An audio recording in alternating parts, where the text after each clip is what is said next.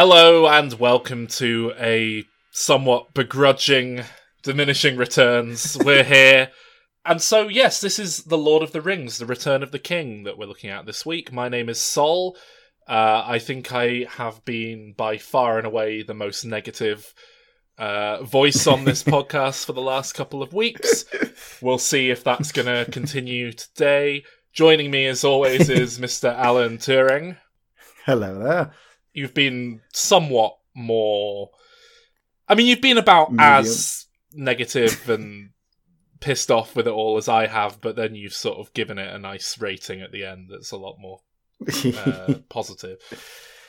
And as with the last 2 weeks, where we've brought in a Lord of the Ringer, as it were, someone that we can rely on to give a positive opposite end of the spectrum, a balanced opinion for the show. Someone who likes Lord of the Rings, basically. Joining us this week, we have Emily Slade. Yay! I am honoured to have the obligation of telling you why you're wrong about this trilogy. Thank you. Yeah, we've saved the best for last here because obviously if you want an impassioned but completely irrational argument, you go to Emily Slade. It is my forte. It is on my CV. I'm going to set a challenge, though, that you're not allowed to use the word iconic in defence of this film. Did I use up all of my iconics for this podcast up in the Mulan review? Didn't realise I had a limited amount. I might have been a bit more careful with them. To be fair... God damn it, I've literally got it written down as a fucking note. To be fair, maybe some of this film is iconic, but there were certain moments that did strike me as, this is an iconic bit of film history when I was watching the other two. There you go. I don't think there was any moment in this film that... It's iconic from what it is. One of the most Oscar darling Oscar Best Picture winner, first fantasy movie to do so, first but did you see what it was up against? Kill Lost Bill in Translation. Well, I mean, I like that one, but there was a lot of other shit that year. Master and Commander, Far Side of the World. That's what it'd be. That classic. Anyway, I want to complain about that later. We'll come back to that. The Oscars have been a bit of a state for a while. A couple of years ago. About 90 years. Which one was it? The Two Towers or the Fellowship of the Ring was beaten by A Beautiful Mind. And I mean, as much as I hate The Lord of the Rings, I think I hate A Beautiful Mind even more, so... Yeah, A Beautiful Mind sucks. It's an absolutely terrible film, A Beautiful Mind. It's one of the worst Best boring. Picture winners that there's ever been. All right, that's going on the next Patreon vote. So yeah, just to bring you up to speed, Emily, basically, I despise The Fellowship of the Ring because it is terribly structured. There's no ending. There's no story structure, nothing like that.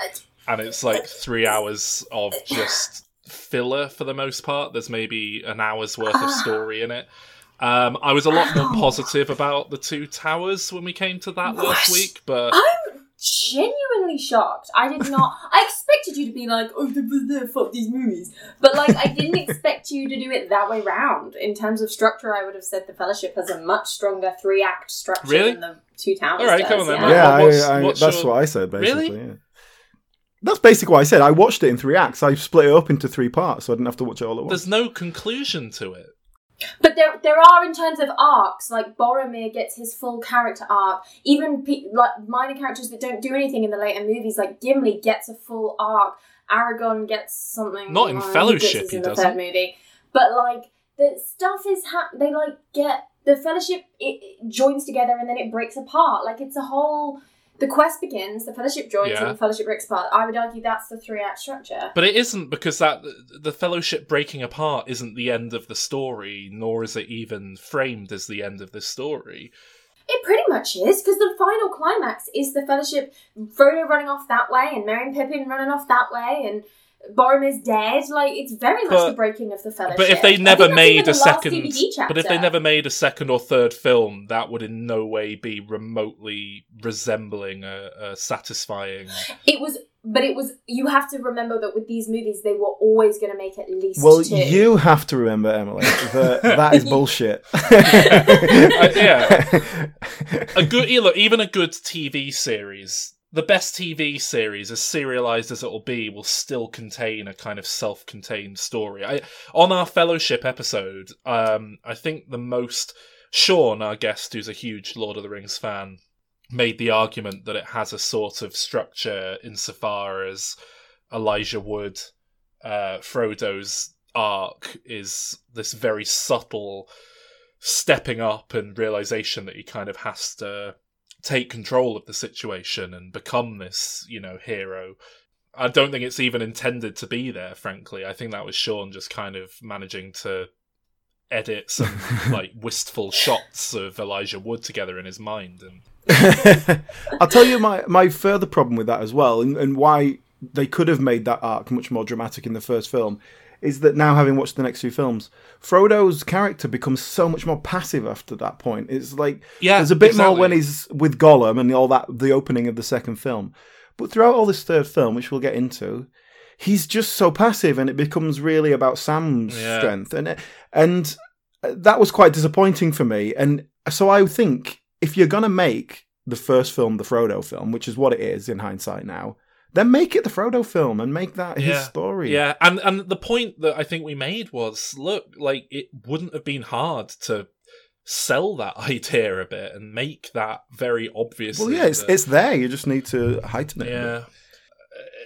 Yeah. Anyway, so I hated the first one. Alan thought it was fine as a sort of overlong bit of fantasy nonsense.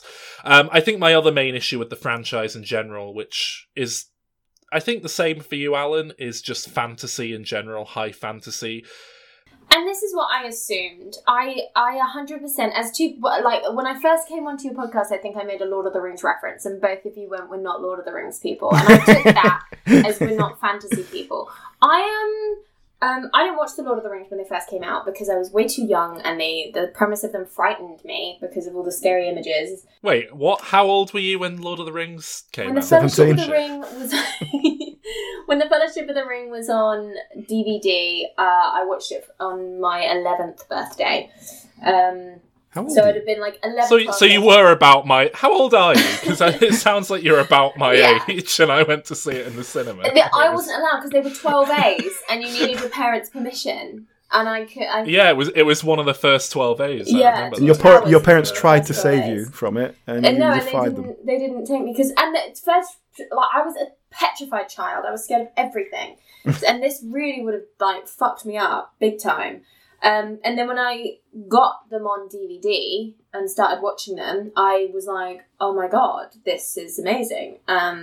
So that's why you like it, because it's how a child's sort of drawn to the things that scare them and then obsess over them. A little bit, but also remember who you're talking to. I love fantasy. My favourite movie is Dragonheart, that shit one with Sean Connery as the dragon from 1996. That's my favourite movie. We have to cover that at some point, by the way, Alan. Yeah. Legend. I love fantasy. The fact that this trilogy has been so successful in its film adaptation baffles me.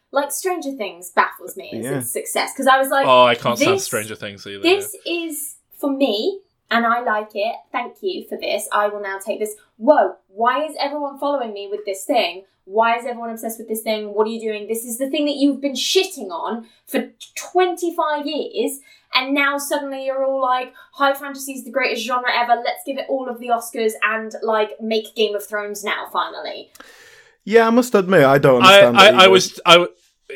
I was just about to jump on and say, wow, it'd be nice if I could have that once in my life. But then I remembered that that's basically the Marvel Cinematic Universe, which is now the most successful film franchise of all time, and was very much this kind of nerdy comic book insanity being taken seriously. Yeah, it's the fact that it's kind of honestly, fantasy had its heyday in the 80s, and then it died for ages, and then 2001, this movie happened, and it was the fact that it came out bang on post 9/11. The people clearly wanted ultimate good versus ultimate evil. Make our bad guys the baddest bad guys and let us watch the good guys kill them after Which was 9/11. a big complaint of mine, frankly, from the first couple of films. I don't like that. I like a bit of grey in my well, this is the villains. thing. You're not going to get it in Lord of the Rings, which is why I'm like, why do you all like this? You all fucking like your politics fantasies now. So why...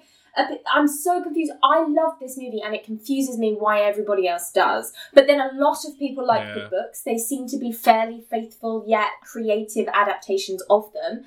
And yeah, I think 9/11 had a lot to do with it. And the fact that this movie was in like pre-production for 10 years. They like handmade the chainmail. Like he created a production company just to do these movies. Like, completely. They changed the way movies were marketed. They changed the way movies were shot. They're important movies for cinematic history, I would argue. So it's good that you've seen them. Yeah, I think we accepted the pretty iconic. we accepted they were landmark films for a number of reasons, largely technical reasons, like visual effects and things like that. And like, you know, I'm not denying that the craftsmanship rather than artistry, the craftsmanship on show with like the amount of work they put into costumes is quite remarkable, because I know they made hundreds of pieces of chainmail and so on for each costume, and every costume was sort of given its own backstory with scars and so on, and like I appreciate that. But then, you know, I appreciated it when Peter Jackson built his own Steadicam with a plank of wood to make Bad Taste and Brain Dead. You know, I don't particularly think there's anything more impressive in this film than there is in Bad Taste, where Peter Jackson was running around, you know, rigging things up with stuff he could make in his kitchen. And so, you know, I'm ultimately, for me, the film has to be judged without all that stuff. That's just kind of icing on the cake, isn't it? And I think that the main final issue that I really had with it was just, and I think Alan sort of agreed with me on this. I know what you're going to say. It just felt like there was a complete lack of subtext or meaning and depth behind the entire story. It felt very... It is as literal as, like, this is an evil ring that needs to be destroyed or the bad man will get us. I don't think he ever wrote it as like a political allegory or anything. You can apply stuff to it, like when you look at Denethor, you can be like, oh, it's Boris Johnson. Or you can like be like, oh, that was some good acting from Ian McKellen there, with knowing what we know. I can't stand it when people do that. That's the most embarrassing thing in the world, is when fellow liberal lefties try and win an argument by going, that's just like Voldemort, that is. And you're like, oh god, don't compare everything to Harry Potter, for fuck's sake. But, you know, Harry Potter's a good comparative piece, because I enjoy, for the most part, Harry Potter and the world of Harry Potter. I'm not blown away by it, but, like, I enjoy it. But I do often find myself getting annoyed, because it's like, why don't you just fucking do magic then? Why don't you just fucking magic yourself out of that hole, or put that fire out with magic, for fuck's sake? And so there's that element that comes with fantasy that winds me up. And that, to be fair, there's not too much of that in this trilogy. I thought I was going to have more of it. I wanted to ask about that, actually, in terms of Lord of the Rings. Because that's one of the things I really hate about fantasy, the kind of magic, just Deus Ex Machina tools, whatever you want them to be. And basically, there isn't much of that in Lord of the Rings.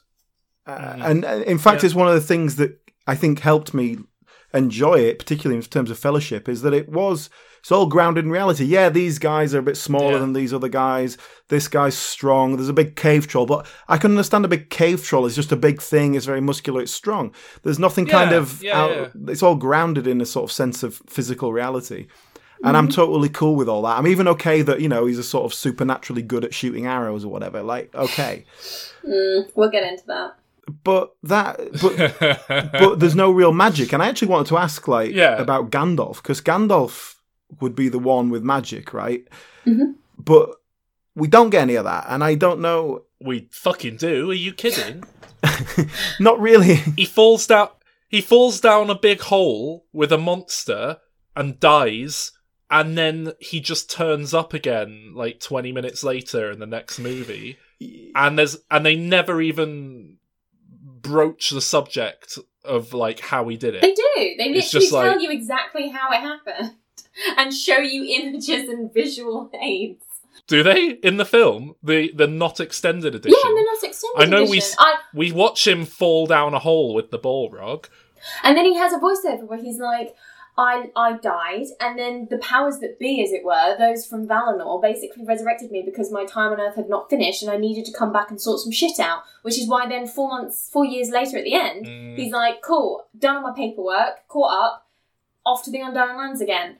But then hang on, so wait, what was it? Some angels saw him and went, it's not your time yet, and put him back to life. Yeah. So that is exactly what you're complaining about, Alan. That is Deus Ex Machina bullshit. I guess what I'm referring to is more in the sort of immediate moment where he doesn't just like go, oh, we need to get through this door, tap, tap with the old magic wand, there you go, it's open. You know, it's not just used as a tool to get out of stuff. He's fighting a magic dragon, smoke dragon. He uses magic in some ways, but, you know, I'm kind of... There was a point where I was fine with that, but then it crosses that line sometimes, and it really pushes my buttons. We're going to talk about something in that later in this film that we're talking about. But in that first film, it's fairly kind of cold and physical, and that helped me a lot in terms of that first film. Enjoying it. The second one, I think, relatively speaking, as well. Yeah. So, I mean, basically, I preferred the second film because I felt there was more structure, because it's all building up to a big battle, and then they have the battle, and then it's done, and that's kind of the story. And they say, look, the battle may be over, but the war has just begun, but we've seen the story of that battle, so it felt like I could kind of get on board with the structure of this self-contained film about a battle. Whereas I felt that it was just a film about building up to a battle, and that's boring. So I was less interested. I agree. I found it very boring too, but, you know, I found the first one... To be fair, I found the second one quite watchable. I still was okay with it, but I thought the battle stuff was quite engaging in terms of battle stuff. And now I've seen the third one, I practically love it. It's because oh no, not to jump too far ahead, but watching the third film, it was so bad that I had an existential crisis afterwards. So. We'll see how that goes. I might share some of those sentiments. Emily, I had never watched The Return of the King doesn't surprise me. Prior to the watching I did for this episode of the podcast. And did you watch it all in one go, or did you take breaks? I did it all in one go. Nice, well done. So I did go into it thinking, look, I preferred the second one to the first one, significantly, in fact. This one actually has an ending. Oh, God. So has several. It will adhere to some form of structure and won't piss me off on that front. So I went into it thinking, look, I might like... And it's generally regarded as the best one. This one, it's the highest rated on IMDb by 0.1 out of 10. It's the one that won all of the Oscars, although, to be fair, that I think was widely regarded as a kind of acknowledgement for the entire trilogy. But, you know, I really did... I can't stress how much I did go into this with an open mind. So, you know, I tried to enjoy it. Yeah, when you asked me if I liked Lord of the Rings, I was like... Oh my god, yes. I can't wait. And then when you asked me to do The Return of the King, I was like, oh. Okay. Alright then. Because I usually watch the extended, that racks The Return of the King up to about 6 hours of film time. Wait a minute, there is not an extended cut of this film? Yeah. There is no way that the cut I watched was not the longest possible cut you could make of it. No, there's longer. There is nothing more you could put in. The House of Healing, and there's more with Mograth, and there's loads more with Denethor and Faramir. Like, you get tons. I just watch these films the and Army of the Dead. Like, there's loads more. I don't have a clue who 2/3 of the characters are. Yeah, you just said.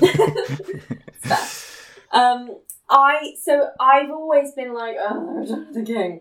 I found it like long and boring because it's mostly battles. I was blown away by that, because my understanding was always that, you know, the Two Towers, this amazing half-hour battle sequence, it's the greatest battle in cinema history because it's just battle. The entire third fucking movie is just a big battle. Yeah. It's a 3.5 hour battle. Yeah. Well, no, sorry, it's a 3 hour battle and then half an hour slow motion laughing. Different endings, one after the other. And this is the thing, so I watched the theatrical cut yesterday, after I'd watched the theatrical cut of The Fellowship and The Two Towers, one after the other. It was a beautiful day, thanks for asking.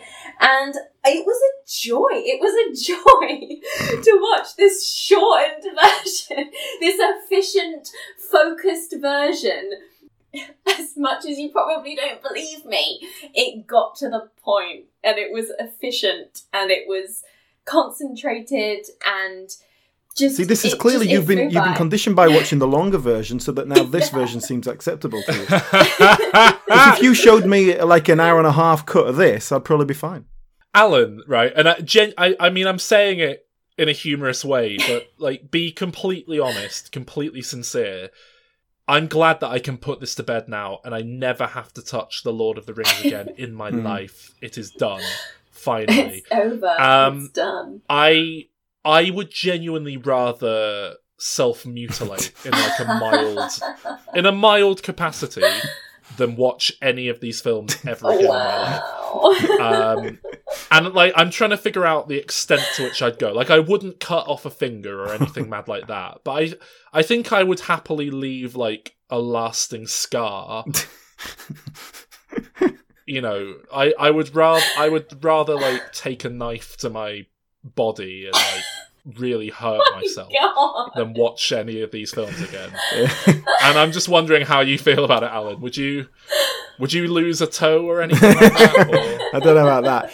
Basically, what happened when I watched this was it was so bad, and not to my taste. It's not to my taste, I'll grant you, but also just an objectively bad film, badly structured, badly written, no character, all the stuff. And then I thought, well, other people like this. And it just made me feel so kind of disconnected and distant from the world. And I just and I have that a lot, frankly. Like, that is a feeling I get a lot. And it may be heightened because we're all in isolation and stuff at the moment. But I just thought, I have nothing in this world. I have no connections. That's basically what I got out of this film. Wow. Because if this is what's acceptable as entertainment, then I don't want to be part of the people who watch this. Look, I had a similar reaction, actually, because I've been really hitting the IMDb top 250 a lot recently. And, you know, I watched Gone with the Wind recently for the first time. I watched these films again. So I had the same thing, because I didn't like any of them. I was like, is this really considered, like, the best film ever? Like, it's... And I got quite sad. But then I watched The Hunt the other day. Is it Danish film about a man who's accused of paedophilia and it ruins his life, and it's just an unpleasant, slow-moving drama, and I loved it. So, you know, I'm not completely out of step with everyone. That's in the IMDb's top 100 films currently. I obviously do have a lot of mainstream crossover. I just don't like populist shite, I guess. But except like I do MCU, a lot of the time. Yeah, because I love what Marvel's doing, and I must admit that there's a lot of parallels between this film and Avengers Endgame, which is also a poor movie and doesn't live up to the hype. Yeah, I mean, I'll give you that. I didn't particularly love Endgame. I love Marvel. I Infinity was really War excited is a for it. brilliant movie. Endgame Infinity War is very I absolutely agree. I mean, I get it, though, because, you know, Avengers Endgame is the culmination of, 23 movies, and it does feel like just a victory lap fan service. Oh, my God. And I will throw my hands up in the sky and say, at a certain point, I think some of that is earned and justified. But I don't know if that level of just nonsense fan service is earned after 3 movies, like 2 movies in, which is what this is. It's not quite the same. I know what you're saying about the fan service. I think the CGI was groundbreaking, and they won all the awards, and Andy Serkis is brilliant, and fine. Don't take what was good in one movie. Like Legolas with his bow in the Fellowship. Really cool. Really cool stuff. No. Cool stuff. Sorry, I take issue with the idea that Legolas has ever been Anything like, good in any capacity. The archery at the end of the Fellowship that he's doing, where he takes down like 3 people one after another, you're like, nice. What is this? Why are people interested in archery? 'Cause Like, by it's cute far and away, the worst thing in the Marvel... The worst thing in the Marvel Cinematic Universe, without question, Hawkeye. Yeah, but if you put Jeremy Renner as Iron Man, it'd be the worst character in Avengers. But at least Iron Man has a personality and, like, some Not if he's sort played of by Jeremy powers Renner. in the But form of it's his not. suit. I'm not talking about Orlando Bloom as Legolas. I'm talking about the use of archery and Yeah. that it was like a fun little bit of like stunt and it was cool. However, what they then do is make him in the Two Towers slide down some steps. shooting Cowabunga, people. dude. Bit dumb. Didn't care for it. And then we get to this movie where the CGI budget has clearly been ranked up. They've got more time on their hands. They want to do some more stuff, which is fine. But the stuff that they choose to do is just embarrassing. I must just jump in on that note there, actually. One of my first notes about this film is how impressive the CGI is. Because I said it was actually a bit ropey in a couple of places in the previous 2 films. I acknowledge that when it came out, they were both very impressive. But I think the Two Towers in particular had some really iffy CGI in places. Whereas this film, it was like pretty I noticed that. It was seamless. Really I have to say, it's like, wow, the But CGI they've is started- really good here. They've started overusing it, and if they'd made a 4th Lord of the Rings, that would have been ultimate fan service, completely ridiculous, mostly Well, CGI. they did. And they Hobbit. did, and it is. Do you know what I mean? Like, they've proved my point. Like, it was awful, and you're starting that bizarre to see that in orc Return of guy the King. who's entirely CGI for some reason. And, yeah. Yeah, and so, like, that's why The Return of King was never my favourite. I was always like, don't care. I really liked being in Rohan, and I really liked hanging out with those people. I loved Grima Wormtongue and Saruman. Poor Saruman's fucking death get. Do you guys even know what happens to Saruman? It's so dodge. I don't know if you want me to wait until we get there. He's not even in this fucking film, is he? No, but I made that note. yeah. What the fuck happened to Saruman? So, like, in the extended edition, when they ride up to the tower and Merry and Pippin are smoking weed and they're all like, hey everyone, what's up? And Treebeard is like, Saruman is up in his tower. It then cuts away to, like, see everyone from really far away, and Gandalf does a really clunky voiceover. You just hear a gunshot. Where he's like, and there Saruman must stay. And then we come back to, like, normal cinematography. In the extended edition, you see that Saruman is up on the top of the tower, and he has a whole conversation where he's like, fuck you bitches, and then he throws himself off the tower and impales himself on a spike. Spike. Yeah, it's really sad, and it meant that Christopher Lee fell out with Peter Jackson for ages because he was like, why did you cut my death scene? It would have taken 2 seconds. That is a weird thing to cut out because it's never mentioned. It's not even like referenced later to say, by the way. They just like, and there he must stay in his tower. The end about Saruman. Anyway. I'm trying not to give away my thoughts too much on how I feel about this film in relation to the other 2. I don't think I can hide the fact that I didn't come away liking this one miraculously, but I must side with Alan with a point here that this is kind of proof that maybe these films are not actually very well made, because the main villain from the previous 2 films, and yes, I know Sauron is actually like the Emperor, but Saruman is the Darth Vader here. He's the actual main villain of these films.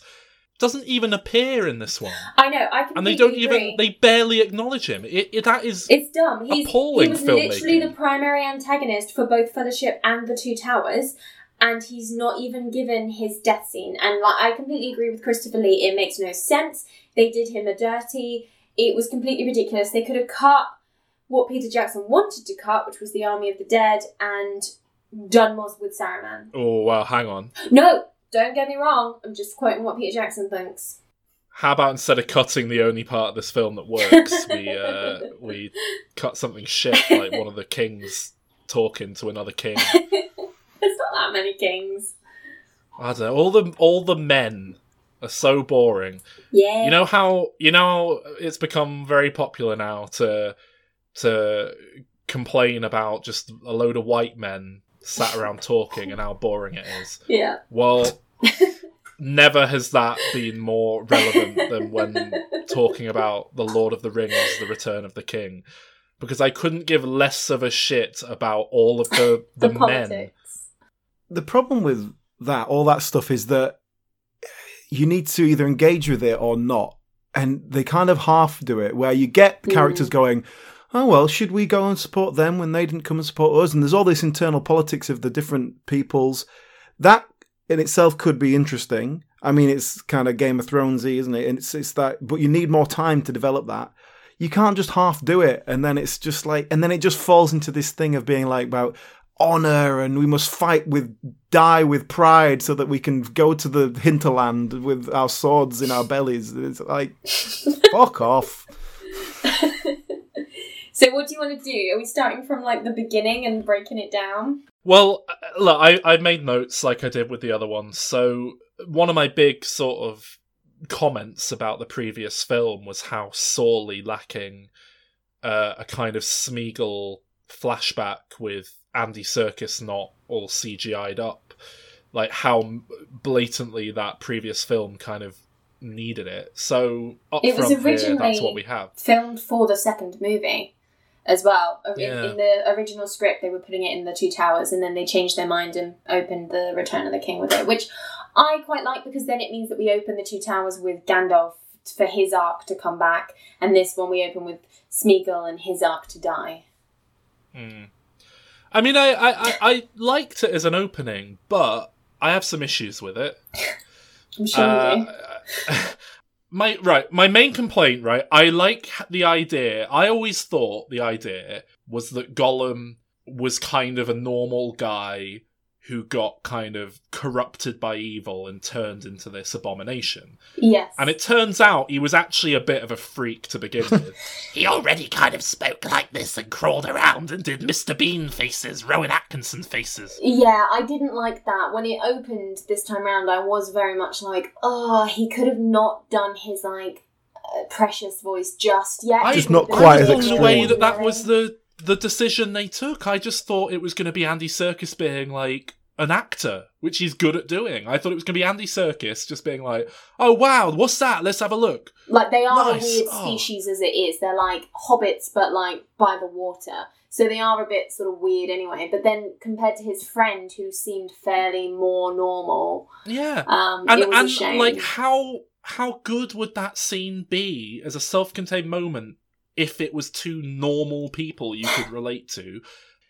I mean, basically, it just wasn't done as well as it should have been. Because I think they're trying to be faithful to the books that were written, like, during the Second World War. Like, do you know what I mean? Like, they are restricted by their source material. You're never restricted by the source material. That is not an excuse. If you choose to make a film adaptation, then adapt it. Don't give me that Yeah. bullshit. You choose what differences you're going to make. And if you don't make them, that's a choice. But even then, if he has to strangle him, have him strangle him dangling off the side of the boat.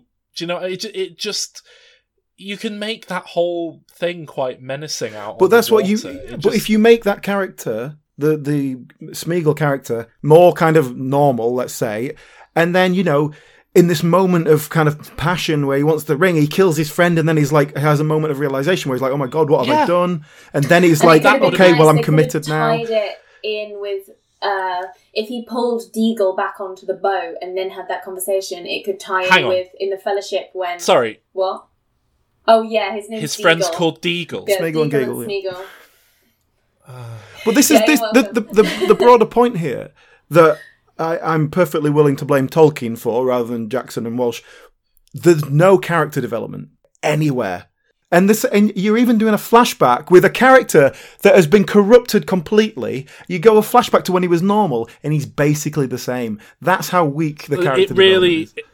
It really annoyed me because I'd sort of been expecting this scene and imagining it in my head all the way through the second film, and then like, oh, I can't wait to see that Gollum flashback that I bet we get at the next film instead. And it just was such a letdown compared to pretty much the same beats that I'd imagined in my head, but just not put together that well. It really struck me, because I remember when I went to watch The Hobbit, my main takeaway was, wow, that one was actually badly directed. Like, I didn't like the Lord of the Rings films, but they're well crafted. I just don't like the writing.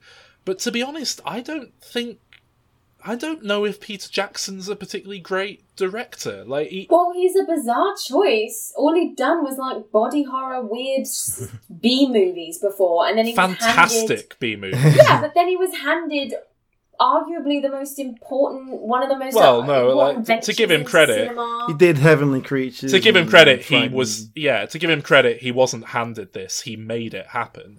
He went out and he made a number of wonderful B-movie horror comedies. He made Heavenly Creatures, which showcased his ability to do a very human level drama. He made The Frighteners, which showcased his ability to do a kind of crowd-pleasing, effects-heavy blockbuster. I think The Frighteners was largely where he was able to kind of build up wetter effects and make a bit of money. And he, as far as I know, he bought the rights to The Lord of the Rings and pretty much self-financed these films, essentially. He really forced it into existence, and credit to him, his vision obviously appeals to a lot of people. Anyway, the Gollum scene's one of the best parts of the film. Oh, no. I was enjoying the film at this point, but it wasn't, good. It was just keeping my attention. But then the next scene almost immediately lost me, because the next scene is basically some hobbit, is it the Scottish one? I don't fucking remember. Some hobbit finds a fucking bowling ball in a stream. Yeah. And I was out. That was it for me. I was like, right, never mind. Oh. This film's a write-off. He's found a fucking bowling ball. But the bowling ball was established in the first film. It's Saruman's bowling ball. Yeah, it's Saruman's bowling ball. Is that that's his ball he has up in the castle? Yeah, that Gandalf puts the blanket back over and is like, don't fucking do that shit. So what, it just happened to fall into a river? He probably threw it at someone trying to get him out of the tower. It's true that, in terms of character development, we're suffering here, because Pippin has been touching shit he shouldn't have been touching this whole time, and then he, does it again. And it's like, oh, I'll just pick up this shiny ball. It's like, Pippin, what have we learned about touching things that we shouldn't be touching? That bit's fine, though. That bit when he picks it up, but then Gandalf takes it off him, and they have this little look between them. I'm like, oh, what's going on here? Is this going to kick off? And obviously it's setting up that Pippin is then going to look for it again and all this, and that there's obviously some sort of Pippin's been drawn to it by some evil force or whatever. But they act like he's being unreasonable. If you found a fucking magic artifact in the river, it's perfectly reasonable that he'd be like, hey lads, look at this. But that's it. And if Gandalf just goes, oh, we better cover that up, because otherwise, the big bad guy can see everything we're doing. But what I thought at that moment, because I didn't know where it was going, I thought, oh, Gandalf's pissed off at Pippin, because he's the one who woke up the Balrog, and he's the one who woke up the squid thing when he was chucking rocks into the pool. And it's like, yeah, Pippin's the fucking idiot. Literally, and Gandalf's like, Gandalf's life, mate, so you've literally killed me. I died because of you. Liability, and I thought, oh yeah, that's nice. It's going to kick off, but then it wasn't that. It was just, they actually become quite friendly. But I think that's still a thing, and that's why it's nice when we go on later to see their relationship, and they get to have a lot more conversations, and they get to hang out more as a couple. I want to ask about this, right? Mm-hmm. Okay. What is Gandalf? And I don't mean is he a wizard? I mean, what the fuck is going on with his character? What character is he supposed to have? Because I don't know what it is. It's not consistent. Is he supposed to be irascible, sort of occasionally just gets really unnecessarily angry for a few seconds? Yeah. He's like your granddad, who's your parents don't have a great relationship with their dad. You, as the grandson, never see it. You only see the friendly side of it, the magic trick learning, toy maker kind of side of him, the old man. But then as you get a bit older, the cracks start to show, and you think, oh, he's got a bit of a drinking habit, and it turns out, oh yeah, he is actually a really ratty old man underneath it, and he's got a real temper, and if you were living with him, it would probably be really annoying. It's that, So, isn't it? He's nice for yeah, 10 minutes, but then he's he's under a lot actually... of pressure. You know, he died. He's an angel that got sent down to this world anyway. He's ridiculously old. He's trying to fight this war with these people, and he just wanted to cut. It's like if Jesus came down and he just wanted to smoke weed in like Somerset, and God kept being like, "Excuse, can you please go to Afghanistan and like deal with that, please? Can you do that?" But I think this is part of my problem. I don't think any of the characters are good. In terms of not well written, some of them don't have character at all. Like Legolas has no character whatsoever. The ones that do have character are very sort of straightforward, and Gandalf just seems like he's probably quite a nasty piece of work. But they've thought, oh, we can't have that as our kind of friendly old man. Let's put Ian McKellen in it. He's nice and likable. But then there's a conflict between what he's actually doing and saying and how he's coming across. You look at other adaptations, like the animated one, and Gandalf seems a lot more sort of just like wise, old, and soft, and just sort of floating through life being like, okay, let's like see what's going on here. No worries, no worries. I think Ian McKellen made choices to make him more human and therefore relatable. I don't know. See, that's the problem, isn't it? What Ian McKellen's done is try to put character into it. And that's a problem because no one else has thought of doing that in the whole film. And so he stands out and it seems odd. Aragorn. Name me one element of character about Aragorn. Noble.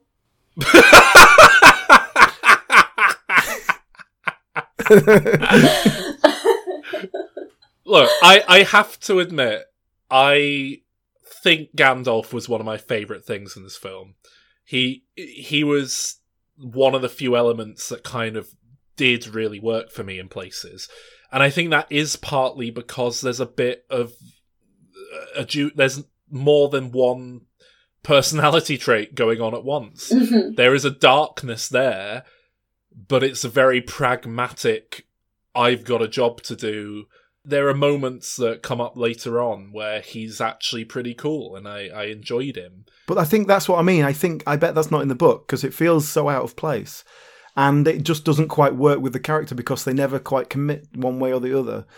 And it's not. It doesn't come across as kind of ambiguous either. It feels like several different people just trying things and see what happens. Do you know what? I want to say something that might surprise you. I quite like Merry and Pippin. Yes. I think they come across as the nicest characters. Genuine friendship. Really loyal, brave to the point of stupidity sometimes, but totally ready to jump in. They stumbled into this completely by accident. They're not prepared for it. They're not warriors. They're not special like Frodo. And I'm going to say similar things about Sam. We'll talk about him later. Is Frodo special? Yeah, he's the ring bearer.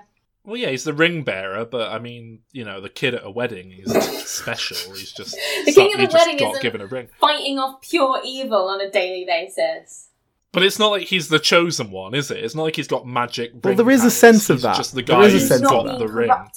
Like if they could, you can't give. The whole point about the Lord of the Rings is you can't give it to the strongest, most amazing person in the world to take to Mordor to destroy, because they would get corrupted and they would suck. Because a dumb hobbit that doesn't know shit about anything has it. You know they should have given it to? Who?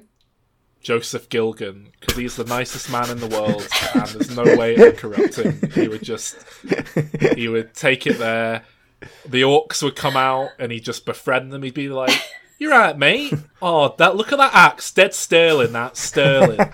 Alright, see you, mate." And they'd be like, "Oh, what a nice man." And you just pop it in. Anyway, so I think, but yeah, Merry and Pippin, and like they have some nice moments between the two of them. There's some really lovely moments in this movie. They're also really loyal to their other friends and the group and the dynamic and that whole thing. I really like that. If this was a film where there was like 3 principal characters and they were like the 2 others, it'd be great. There's just too many other nonsense characters here. Like, you're honestly telling me that you didn't get a little bit sad when it was like that super dramatic cut of like, "I'll see you again though, right, Merry?" And he looks at Gandalf and he's like, I don't know, Kit. I'll tell you why that didn't emotionally impact me. Because I so checked out by that point.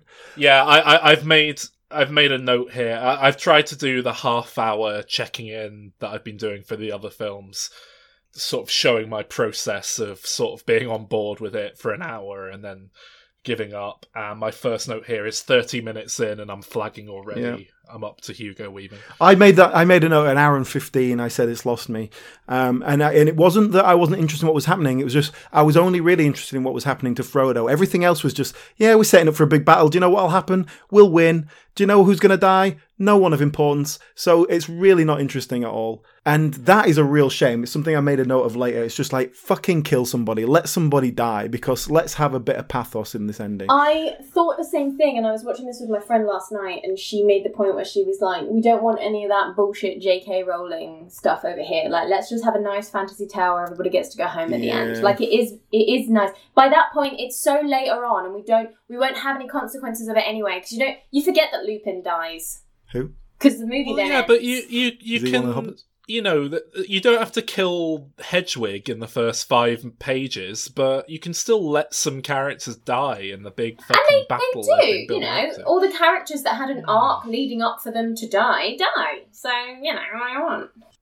Do you know what, right? This is a general thing, or the whole trilogy, something that you could take out really easily. It wouldn't affect the film. Well, it would affect the film for the better. Elves. Everything, every single bit of the elves can come out. Every time the Liv Tyler elf comes on, the film just goes to the ground and stops. They had a problem where they needed women in this movie because it was 2001, so they had to flesh out characters that weren't. No, just have a woman hobbit. Just put a woman hobbit in. Any of them could be a woman. Legolas could be a woman. Put a woman hobbit in who's good at archery. Get rid of the elves. Done. Problem solved. The trouble is, with Éowyn's storyline, because originally Arwen was meant to be in the Battle of Helm's Deep, and they shot Liv Tyler on location at Helm's Deep, but then they cut it all because they realised that to do that would undermine what happens with Éowyn. But nothing happens with Éowyn, because we've already established... If we haven't got Liv Tyler there, you can get a nice little romantic subplot with the ginger woman. And women aren't just about romantic subplots! Well, do you want to tell Peter Jackson that? Because apparently he doesn't know that. Hang on. Does Liv Tyler have any story beyond a romantic subplot? It's barely even that. No, you know how she's dying in this movie? That's not in the book. That's forced Peter Jackson conflict. And it doesn't make any sense, and it's very frustrating. But the whole thing is that Lord of the Rings doesn't have women in it. So it's fucking huge that the Witch King of Angmar is Macbeth by Éowyn. And, like... the trouble is, to do anything else with the women then undermines that brilliant moment. But so we have to sacrifice. Hang on. Is Éowyn that woman? The woman that kills the Witch King, yeah. Alright, that bit where she kills the Witch King. Yeah. Was one of the few moments where I kind of sat up and got engaged. Like, just something about how the action was kind of constructed. And you know what it was? Like, we're jumping ahead here, but it's because so much of the battle in this film is just like 1,000 peasants being thrown at 1,000 men with swords being thrown at 1,000. Focused and for that one moment, we focus in on 2 people having a fight, and then suddenly I'm interested again. It's like, okay, she's jumping to one side, she chops its head, they're throwing a bit of banter back and forth. Like, it's not particularly strong dialogue, but I'll take it. Out of everything in this film, that was one of my favourite moments. But you know when she kills him, Sol? Yeah. How does he die? She pokes him in the eye and he pops. It deflates like a balloon. And it's good that, to be honest, if she knew that'd kill him, why didn't she just have a slingshot, pop him in the eye with that? Don't really know what that was about. And then she says something like, you know I'm a woman, right? And it's like, yeah, because was that a twist? Are we not meant to know it's a woman? No, we do know it's a woman. You know, that's why when she gets married... But this is right? Sol hasn't recognised the point of the scene because it's such a shit thing that he's managed to surpass it. So throughout this entire movie, they're like, no man can kill the Witch King of Angmar. No man can kill him. And he even says... no man can kill me. Essentially, you're meant to think he's immortal, but then she's a woman, so she can kill him. Oh, I just thought when he was saying no man can kill him, he was being like, no one can kill That's me. What it means, Sol. That's why it's a really shitty bit of writing, because that's obviously what it means. But then, if Aragorn had gone up and popped him in the eye, he wouldn't have died No. because that's a man. Do you see? And the world that can it? understand the difference. Oh, with God, a sword that's held by a fucking woman. shit. Thank you. I just thought it was... See, I knew was Saul just a didn't guy understand being it because he hadn't said that it was shit, and it is shit. I thought I thought he'd just gone, look, no one can kill me, and it was just like, look, the Titanic can't sink. And it was just like bluster. It I is didn't know that was some essentially actual that. magic rule No, that they had to find a loophole in the wording of. I don't think it's a magic rule. I think it was just a prophecy. Like how no man of woman born can kill me, or I was born cesarean, fuck you. It's that. It's not that it was destined. Which is also awful, by the way. Don't start pulling Shakespeare in to try and justify things, as shitty writers go. No man or woman born can kill me, but if you build a robot... But that's it. If you say, well, no man can kill me, well, it's not. It's a sword that's killing you. So there you go. Job done. Oh, yeah, we sent an oliphant to trample you. You know what they're called. We've already dealt with it, the last one. Okay. I was really impressed then, but it's because you shat. Yeah, we had a laugh about that. And I must admit, you know, in some of the harder moments in this film when I was really struggling, it was nice to just imagine a load of Timothy Oliphants running over the grass with people on his back. For fuck's sake! God damn it. So Arwen is dying, and I'll agree that it's bullshit, but it gives her something to do, and she has that really sad scene with Figwit, and Who? that's another point that I cried.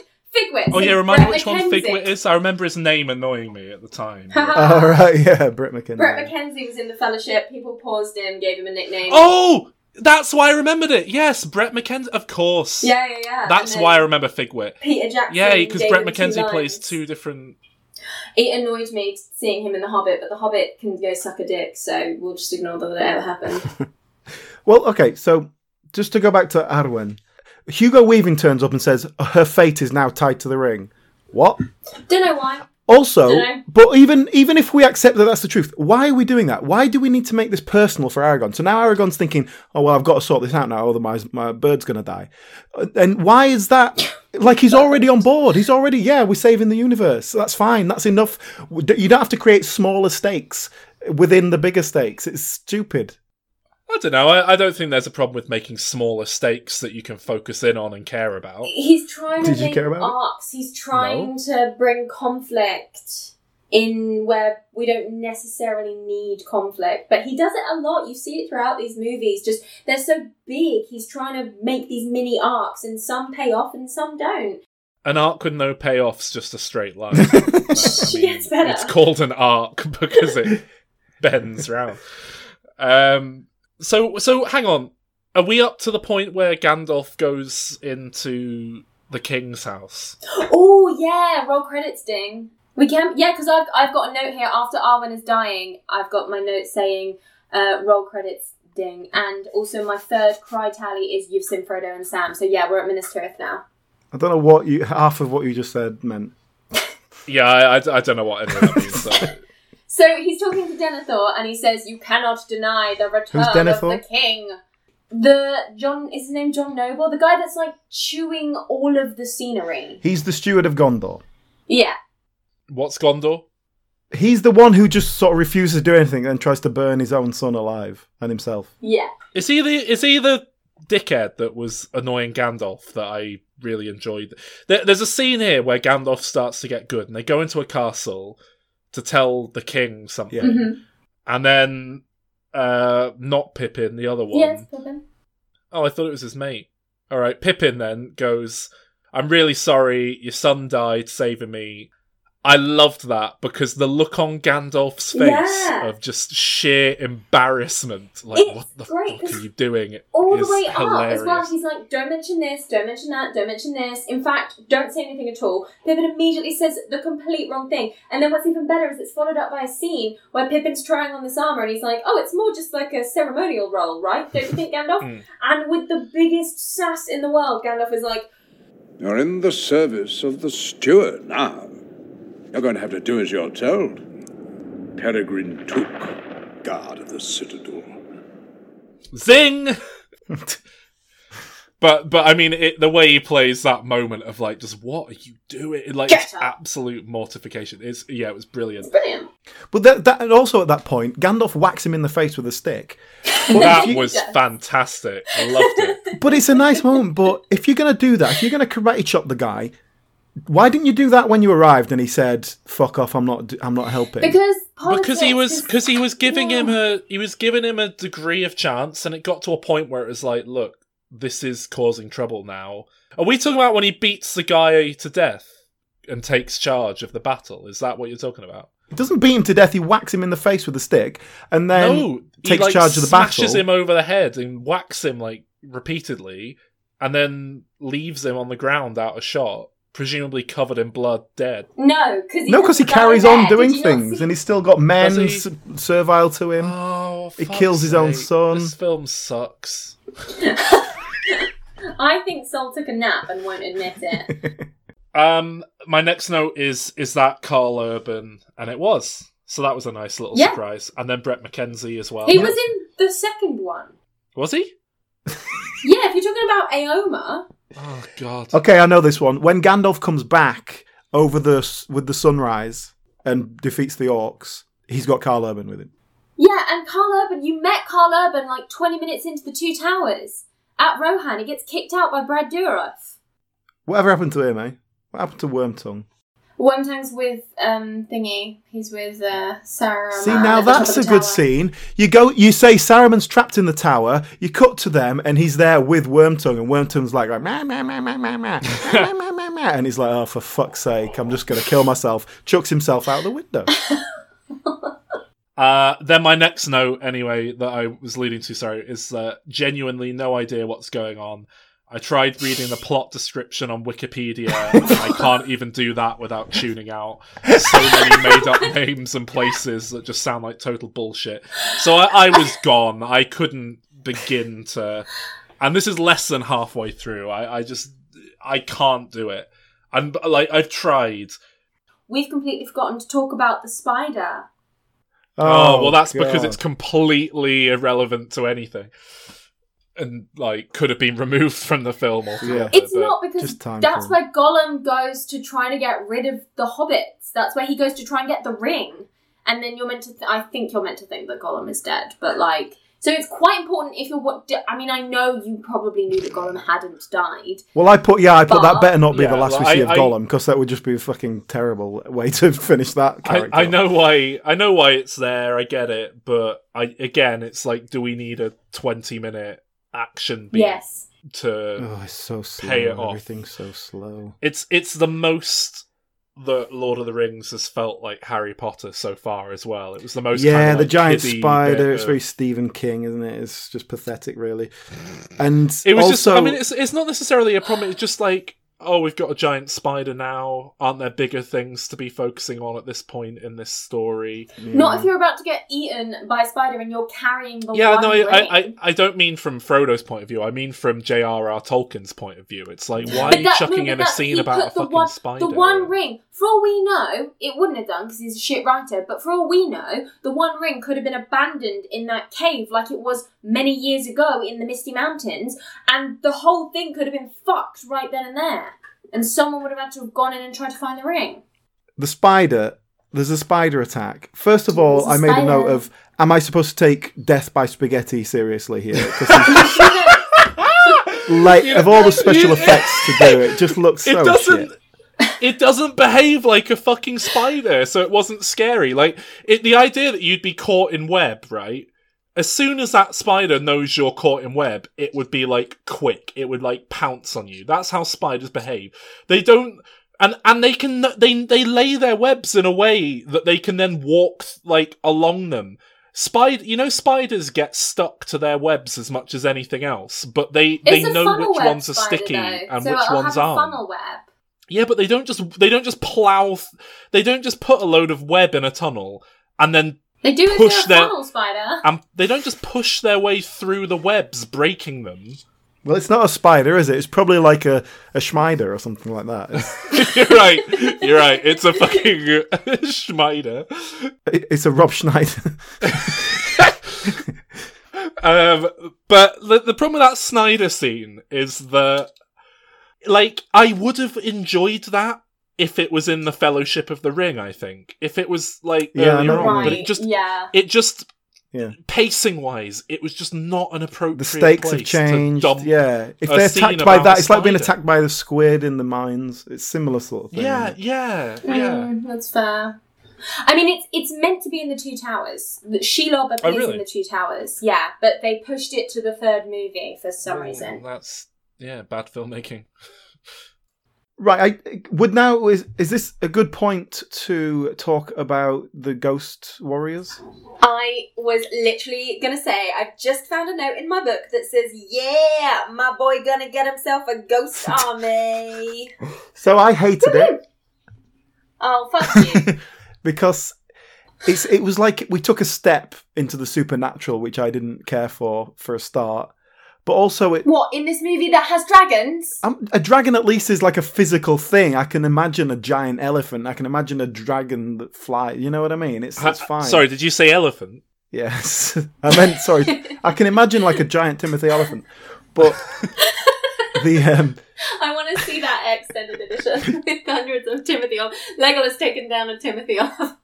But I think you have to accept that the ghosts are a step in a direction that we haven't been before. Peter Jackson himself didn't like them, wanted to cut them, but chose to keep it in to keep. But you can't cut the ghosts. Happy. It seems like he's cut it as much as possible, and they half-assed it. Yeah. Like them. I really like them. I think it gives Aragorn, even if we don't believe him by now, we get to see Aragorn be like a really good king by keeping his word and like almost rescuing these people. I think the way that the ghosts are done is really cool.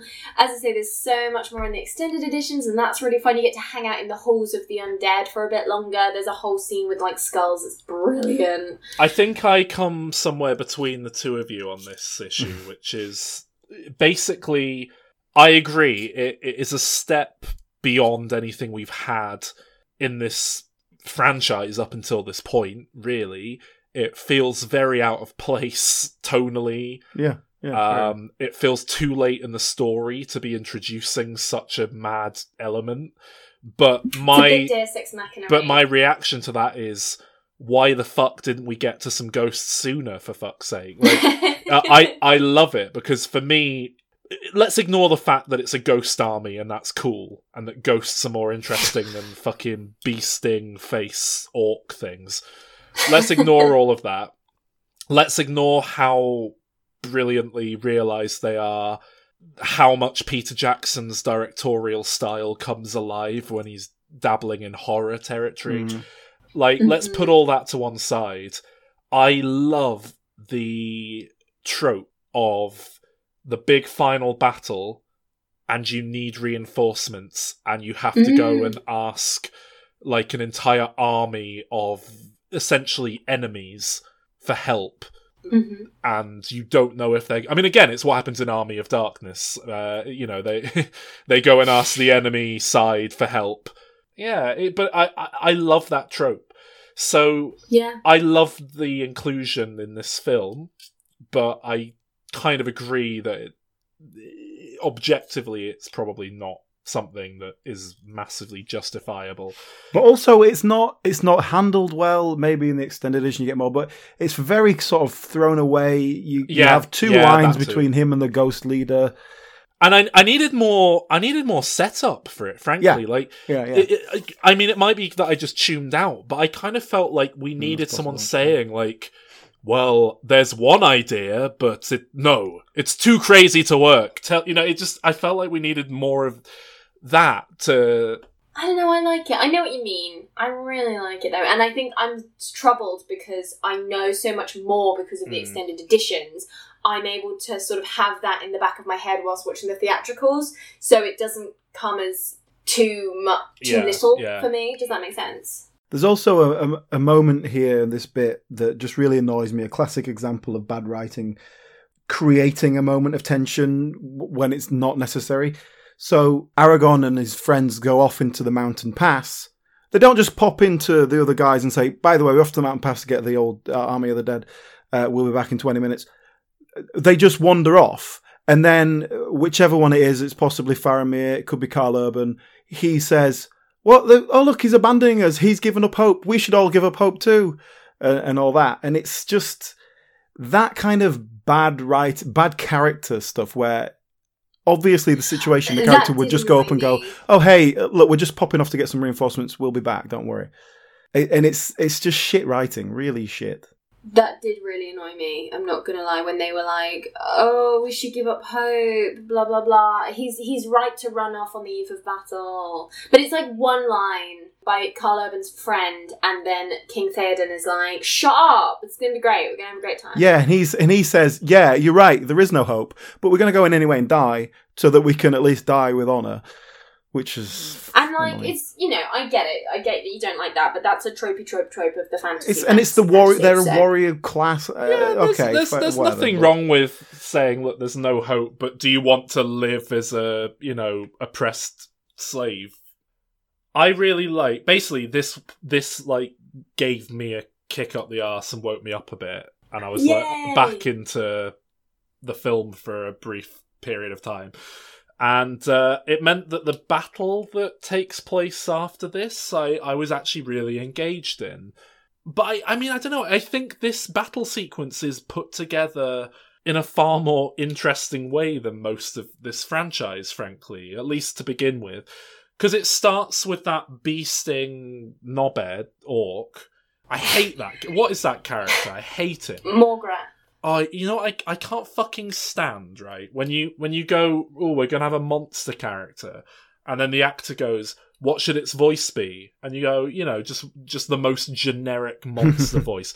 All right, you mean like this? All right, yeah, great. Don't come up with anything remotely unique or interesting. Don't think about it like an actor would from an acting point of view.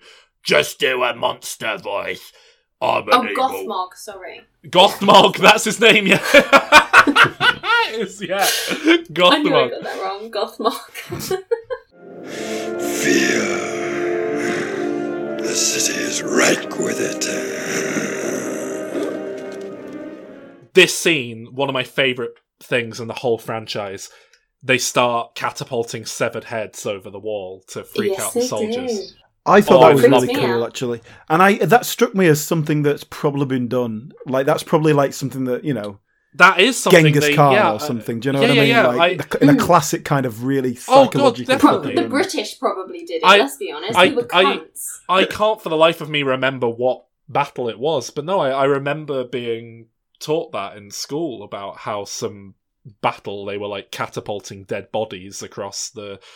it might have been Genghis Khan or something. It might have been a Chinese. It could be anything, like but no, that is a legitimate it's all pretty much intimidation tactic, and it's so cool because it's like, oh, this is interesting. We're not just having thousands of shots of people whacking swords against each other. We're actually seeing a bit of the Warfare. and not only are we seeing the logistical, like, tactical side of it, but we're seeing the human effect of it, and it's like shitting up these soldiers, and I loved it. It's brilliant. And this whole battle scene was so much cooler for it, and I loved watching all the big lumps of rock being thrown around. With the squishy noises. Yeah, it held my attention for like 5 minutes, which is pretty good for this film. All the battles, I think, are fairly distinctive, from the Battle of Helm's Deep to the Battle of the Pelennor Fields to the battles outside Mount Doom. I think they are all quite distinctive. So it's this point, isn't it, where Gandalf beats a guy to death? Yeah, because Denethor looks over that he doesn't beat him to death, for fuck's sake, he has a better death. Like, I would forgive you for making that mistake and find it funny if Denethor didn't have the greatest death in the entire trilogy. Like, Pippin has to go save Faramir from the fire, and then Denethor runs off a cliff in flames. But Oh, this film, how much better would this film be if Gandalf did just kill him right then and there? Just that was it. He killed him. I genuinely There was just a allowed. subtle spatter of blood on his beard when he did it. Gandalf was like, right, I'm in charge now. There's a darkness then that comes with that. It's like when Giles kills that person in cold blood in Buffy. Remember that? I do. and then he's taking charge, leading the battle, which I love. And then you could just have some other boring character I don't care about set themselves on fire in a funny way, like Viggo Mortensen or something. Viggo Mortensen is the most important character. He's the title character. No, he's not. Return of the King. Oh yeah, in this one. Return of the King. Yeah, but he's not the Lord of the Rings. No. And he's not the Hobbit.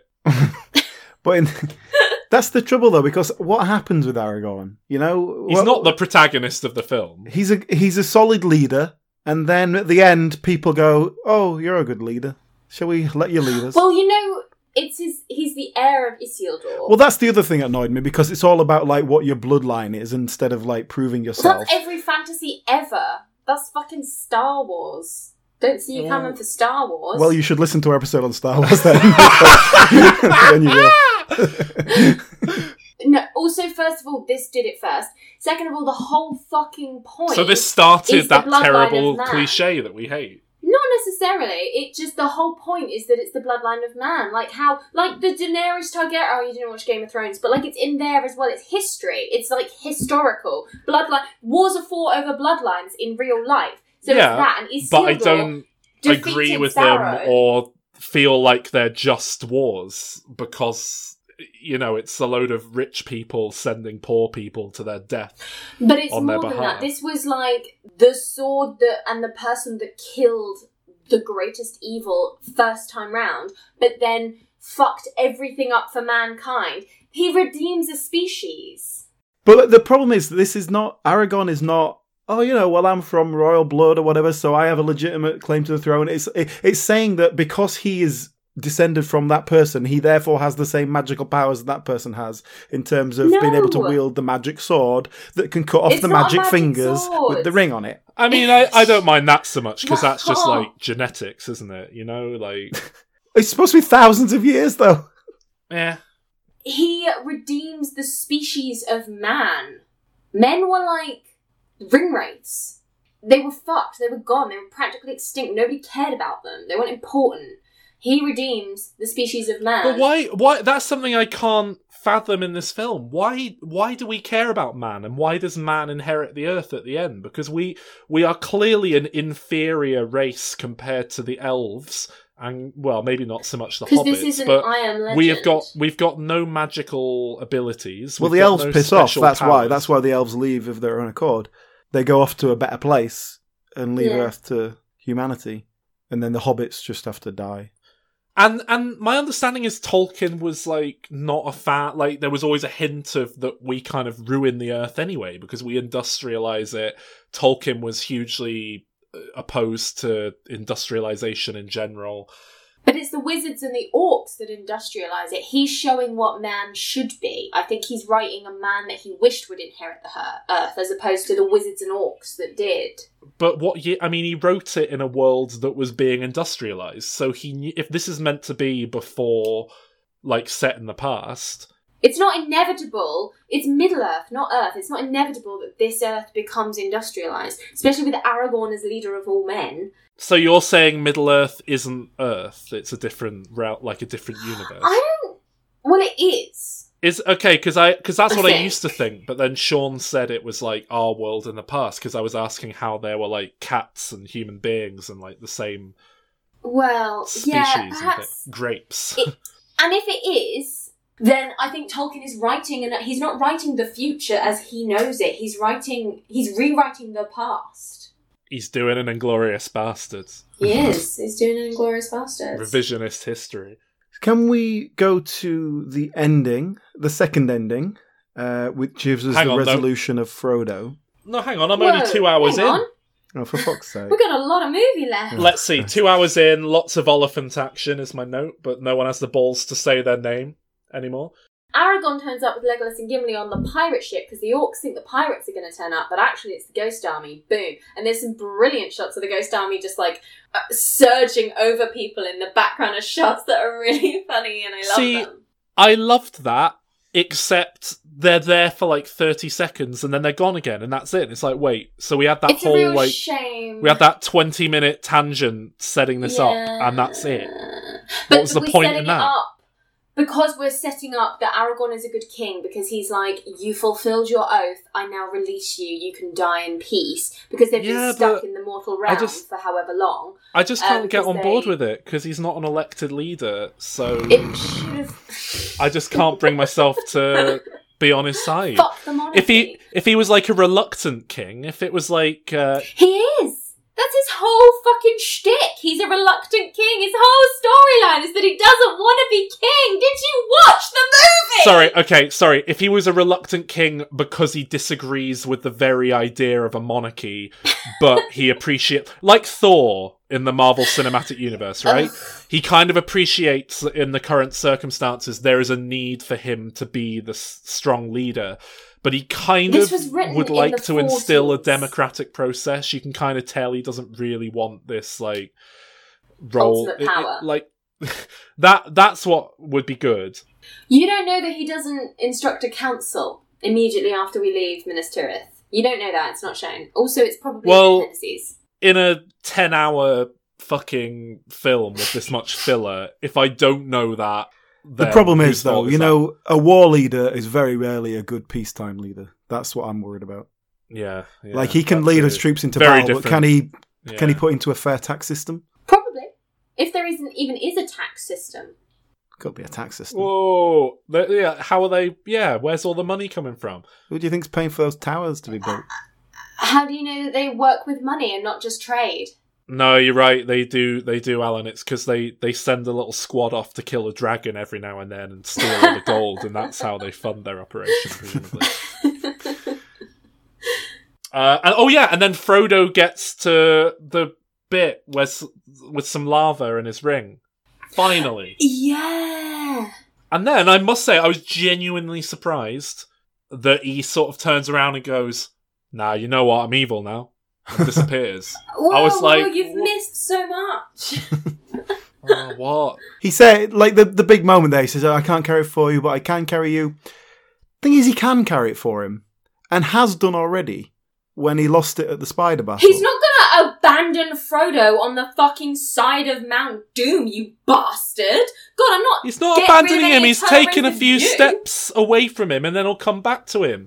Why doesn't Sam take the ring, put it in his pocket, walk up to the lava, throw it in, come back to Frodo and say, we've solved the big thing. He has to carry Frodo with him anyway. So he may as well just carry Frodo with the ring. Why? He doesn't need Frodo. Frodo could be dead. He takes the ring and does it himself. The ring is so heavy right now. It's like a massive weight and burden. That is like a metaphorical why is he carrying weight. that plus Frodo? Because he's not just going to leave Frodo on the side of a mountain. Why not, though? Oh my god!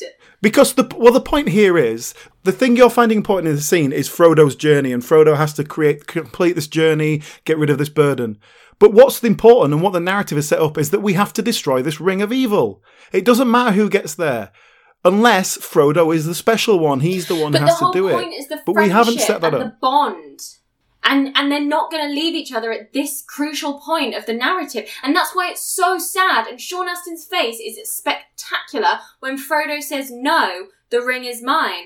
And Sam's like, oh my god, I just carried you up the side of a fucking mountain. And you're still doing this to me. Like, are you joking? Like, are you actually joking? But this is the problem with it. This is all so messy. What the fuck is the ring? Is this supposed to be a metaphor for something? Is Frodo affected by it because it's an addiction? Or it's drawing something out of him. In which case, why would it not do the same to Sam? Sam can carry it. Frodo's been carrying it for fucking months, and it's had this really heavy burden on him. Pass it round. Why not? Do you not remember when Sam had it very briefly, yeah. and Frodo was like, "Give it back to me," and he like went through a whole face journey, and then he handed it back to him. Frodo has had it for so long now, it's a part of Frodo. If Sam got it, we'd have to go through the whole fucking rigmarole again, and we don't know that Sam would take it up the side of the mountain and not just run the other way. We know. But the point is, it takes time to get that hold on you. So Sam has got loads of time to do it. No, because the closer the ring gets to Mordor, the stronger the ring gets. No matter what is happening, Sam is not going to abandon Frodo on the side of a cliff. So he carries both the ring and Frodo to the mouth of Mount Doom. What you're saying is Sam would rather let Frodo have a triumphant moment in the It's for not putting about his hard having work a in. triumphant moment. He would rather risk the lives of No! everyone in the world. He's not going to leave his friend on the side of a mountain. But that's the fair point. enough. Is the That's journey, the problem, yeah. is this journey that we're following in this story, is it about this journey and Frodo completing this mission and ridding himself of evil, or is it about destroying the ring? Because those two apparently are not linked, because the ring is meaningless. It is not a metaphor. It is literally an evil ring. So if the point is to destroy the ring, that's what we need to do. Otherwise, you need to set up in the narrative that it's bound to Frodo in some way. He's the one who has to do it. He has to complete the mission. In which case... Yeah, I think that's literally a line from the movie. Frodo says, "The ring is bound to me." Only in the same way it is to Gollum. In which case, he can just take it off someone anyway. My problem with the whole thing, I think what it comes down to, is that the ring is bollocks. It's just a ring. It's literally a ring. It doesn't mean anything. There's no metaphor here. There's no subtext here. There is nothing here in this story. It is literally a journey to get a ring into a volcano, and they're not even very good at it. And they can't even tell that story well. There's no character development. Frodo is the one that should change, and all he does is get tired. Literally, there are so many things on Google explaining to you why Sam couldn't just carry the ring. Why? Well, just Google it. But why? What is it? He He literally carried the ring. Frodo says, "Oh, I've lost the ring. The orc stuck it," and he's like, "No, I got it here. Look, it's in my pocket." He's carrying the ring. What's the fucking problem? All right, no, hang on. I've Googled it, and it says the top result Google's pulled out is, for me, the only reason is that Sam loved Frodo. He realised he can't make Frodo part with the ring without doing great psychological, physical harm to him. At the very end, instead of carrying the ring, he carries Frodo. So I'm what okay you're with that. saying is that he is more concerned. He puts Frodo's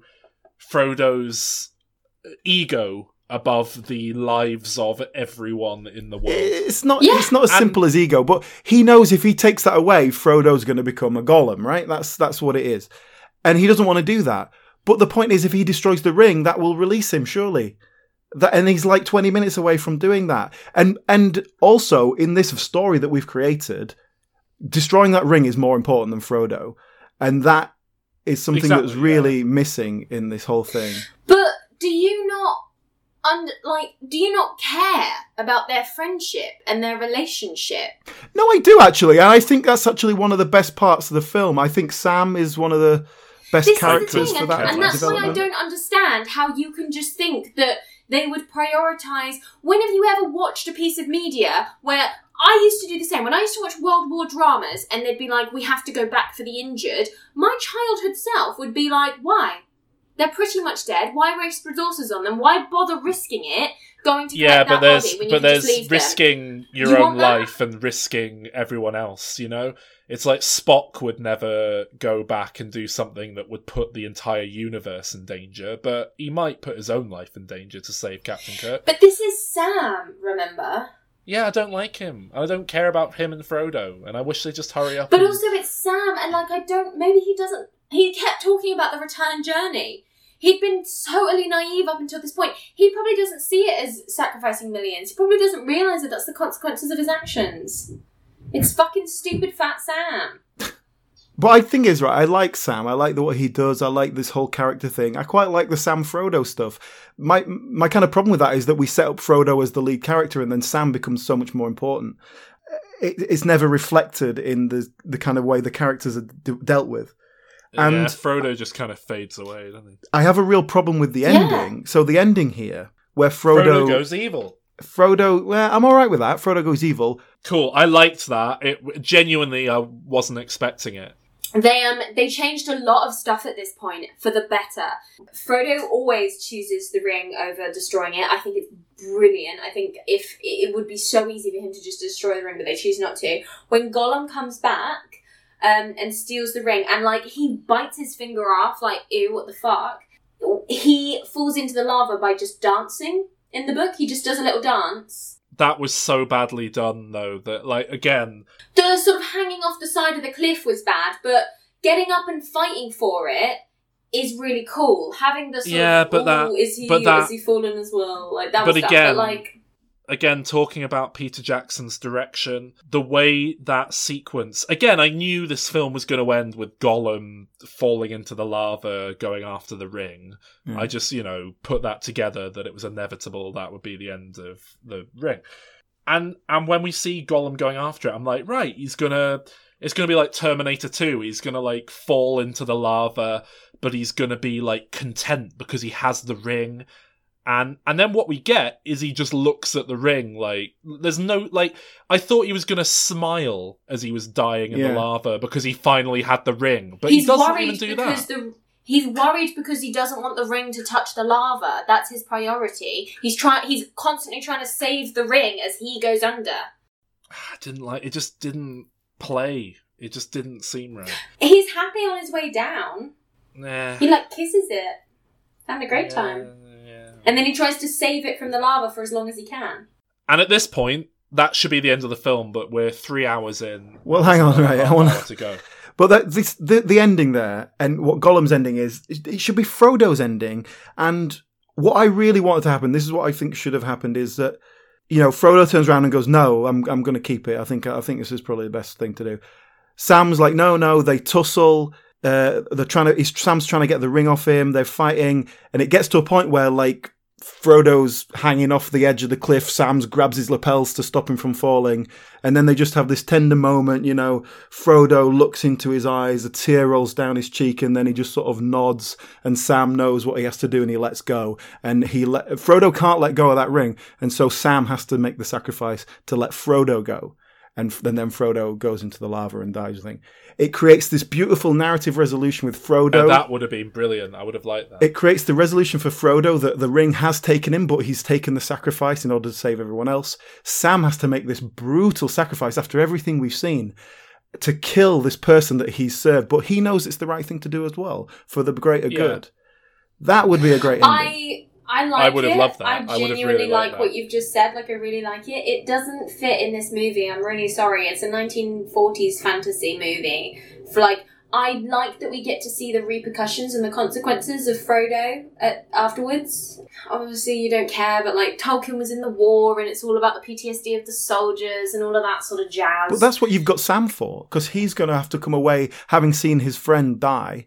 And even being partially responsible for that, even though he knows it's the right thing to do. It's like seeing your friend injured and having to walk away from them because it's not the right thing to do. Right. How much better would it have been if, like, instead of having a tavern scene where they're all having a pint together, we have a tavern scene where they're all having a pint together except Frodo isn't there, and then Sam looks a bit sad because, like, there's a memory of Frodo, or they, like, go past his grave or something.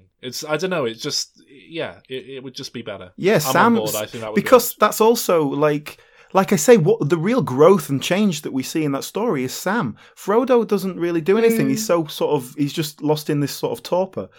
And so when we get back to the Shire and Sam's just like, oh, well, back to my old life, I'll tend to the garden, I got myself a nice wife, got some kids. And Frodo's the one who's kind of affected by the whole thing. I think it cheapens it somehow. Maybe not, but I think having Sam go through that journey is just as good. Point. You'd have to find another ending for Gollum, but I think you could do that. I think you still need a justified ending for Gollum. No, you could have the same ending for Gollum. Yeah, you could literally have Gollum dive into the lava after Frodo's gone in already and died, and just sort of... Maybe. But then we go and have the 20-minute ending sequences. Which I didn't think were like oh that. My God. It's an odd choice to use the fade out that they used to end the previous movies like 4 times. Like, maybe don't do that. I genuinely... they were just wrapping up each thread, and it made sense to me. You'd be like, but they wrapped what them happened? up 10 times. I've heard about this film having 20 endings. It's like a well-known... criticism of this film. It's a well-known bit of, like, hack, hot take kind of stuff that this film ends 20 times. But even that couldn't prepare me for the excessive And it like you say, it's the film language, it's the editing. Yeah. I genuinely laughed out loud on like the fifth one. It was the one after you see a boat going off into the sunset and it like fades down. I thought, right, that was finally it on like the fifth ending after the wedding, after all this. And then it fades up again. And it was like watching Sideshow Bob walk into rakes for half an hour, where it was like, this is going on so long, it's like becoming really funny. And this is also like lacking for me as well, because what I want to see, if we're going to see the aftermath of all this, I want to see some brutality. I want to see them burying the dead. I want to see them post-traumatic stress. It's just happy ending after happy ending. You might get that in your new Lord of the Rings. Well, You know what I don't want to see? Specifically, I don't want to see some fucking terrible old age makeup on Ian Holm and him being like, hi. I spoke about how great it is to see an old Bilbo Baggins at the start of this trilogy and how I like aged up characters. But there's a fucking limit, right? I like older, like they've aged a bit. I don't like it when the actors start doing this, I'm an old man, and they're shaking. It's like, fuck off. You couldn't CGI him older after all your CGI wizardry. Like, just don't act like, fuck off. I hated it. That's fair. Did you like the no homo Mr. Frodo? Like, they've just gone through this whole thing and they're lying on the cliff face, having just achieved, like, the biggest success. And, like, this would be the time where they would kiss. And then Sam's like, I really fancy that woman hobbit. Do you remember? She smelled like strawberries. And it's like, no homo, Mr. Frodo. It felt really like, where's this fucking wedding come out of, like, nowhere from? Why have we got this Literally, here? it's like vaguely established in Fellowship I of the Ring. I know but, they like, hinted very at it, vaguely.